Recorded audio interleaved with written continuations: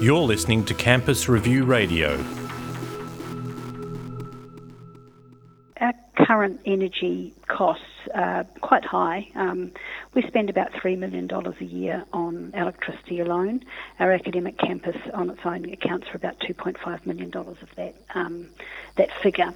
At the moment, most of our energy is supplied through traditional sources, grid electricity and LPG. And we would actually like to move away from that for two reasons, one of them being environmental, obviously, and the other being cost. So about 12 months ago, we embarked on a planning project to look at putting in a solar facility here. We are now going to go ahead with that. The project's going to cost us about $6.6 million, and the finished, or the farmers, as we're proposing it at the moment, will then provide about 50% of the power that we need on the campus. The payback period, we figure, will be about 6 years, but the asset will have a lifespan of about 25 years. So, as I say, environmentally this is a good thing for us, but economically it's also a good thing for us in that it enables us then to spend less on running the campus and more money on teaching and research on the things that we're really all about.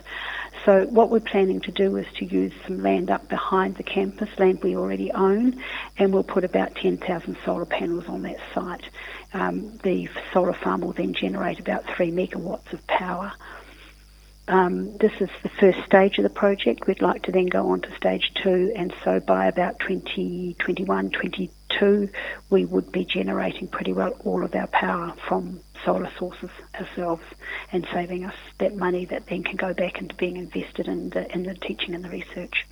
At the moment, we're spending about $3 million a year on electricity.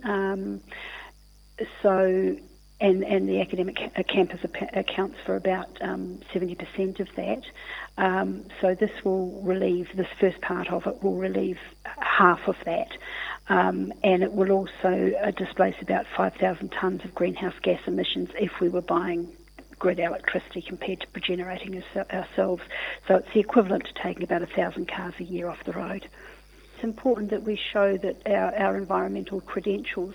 It's important for us because we very much want to be part of the communities that we live in and be demonstrators, if you like, for those communities. So for us to have a facility like this and just demonstrate how feasible it is to use solar power and to therefore become more self-sufficient and also more environmentally friendly, it's a good demonstrator for all of our communities as well.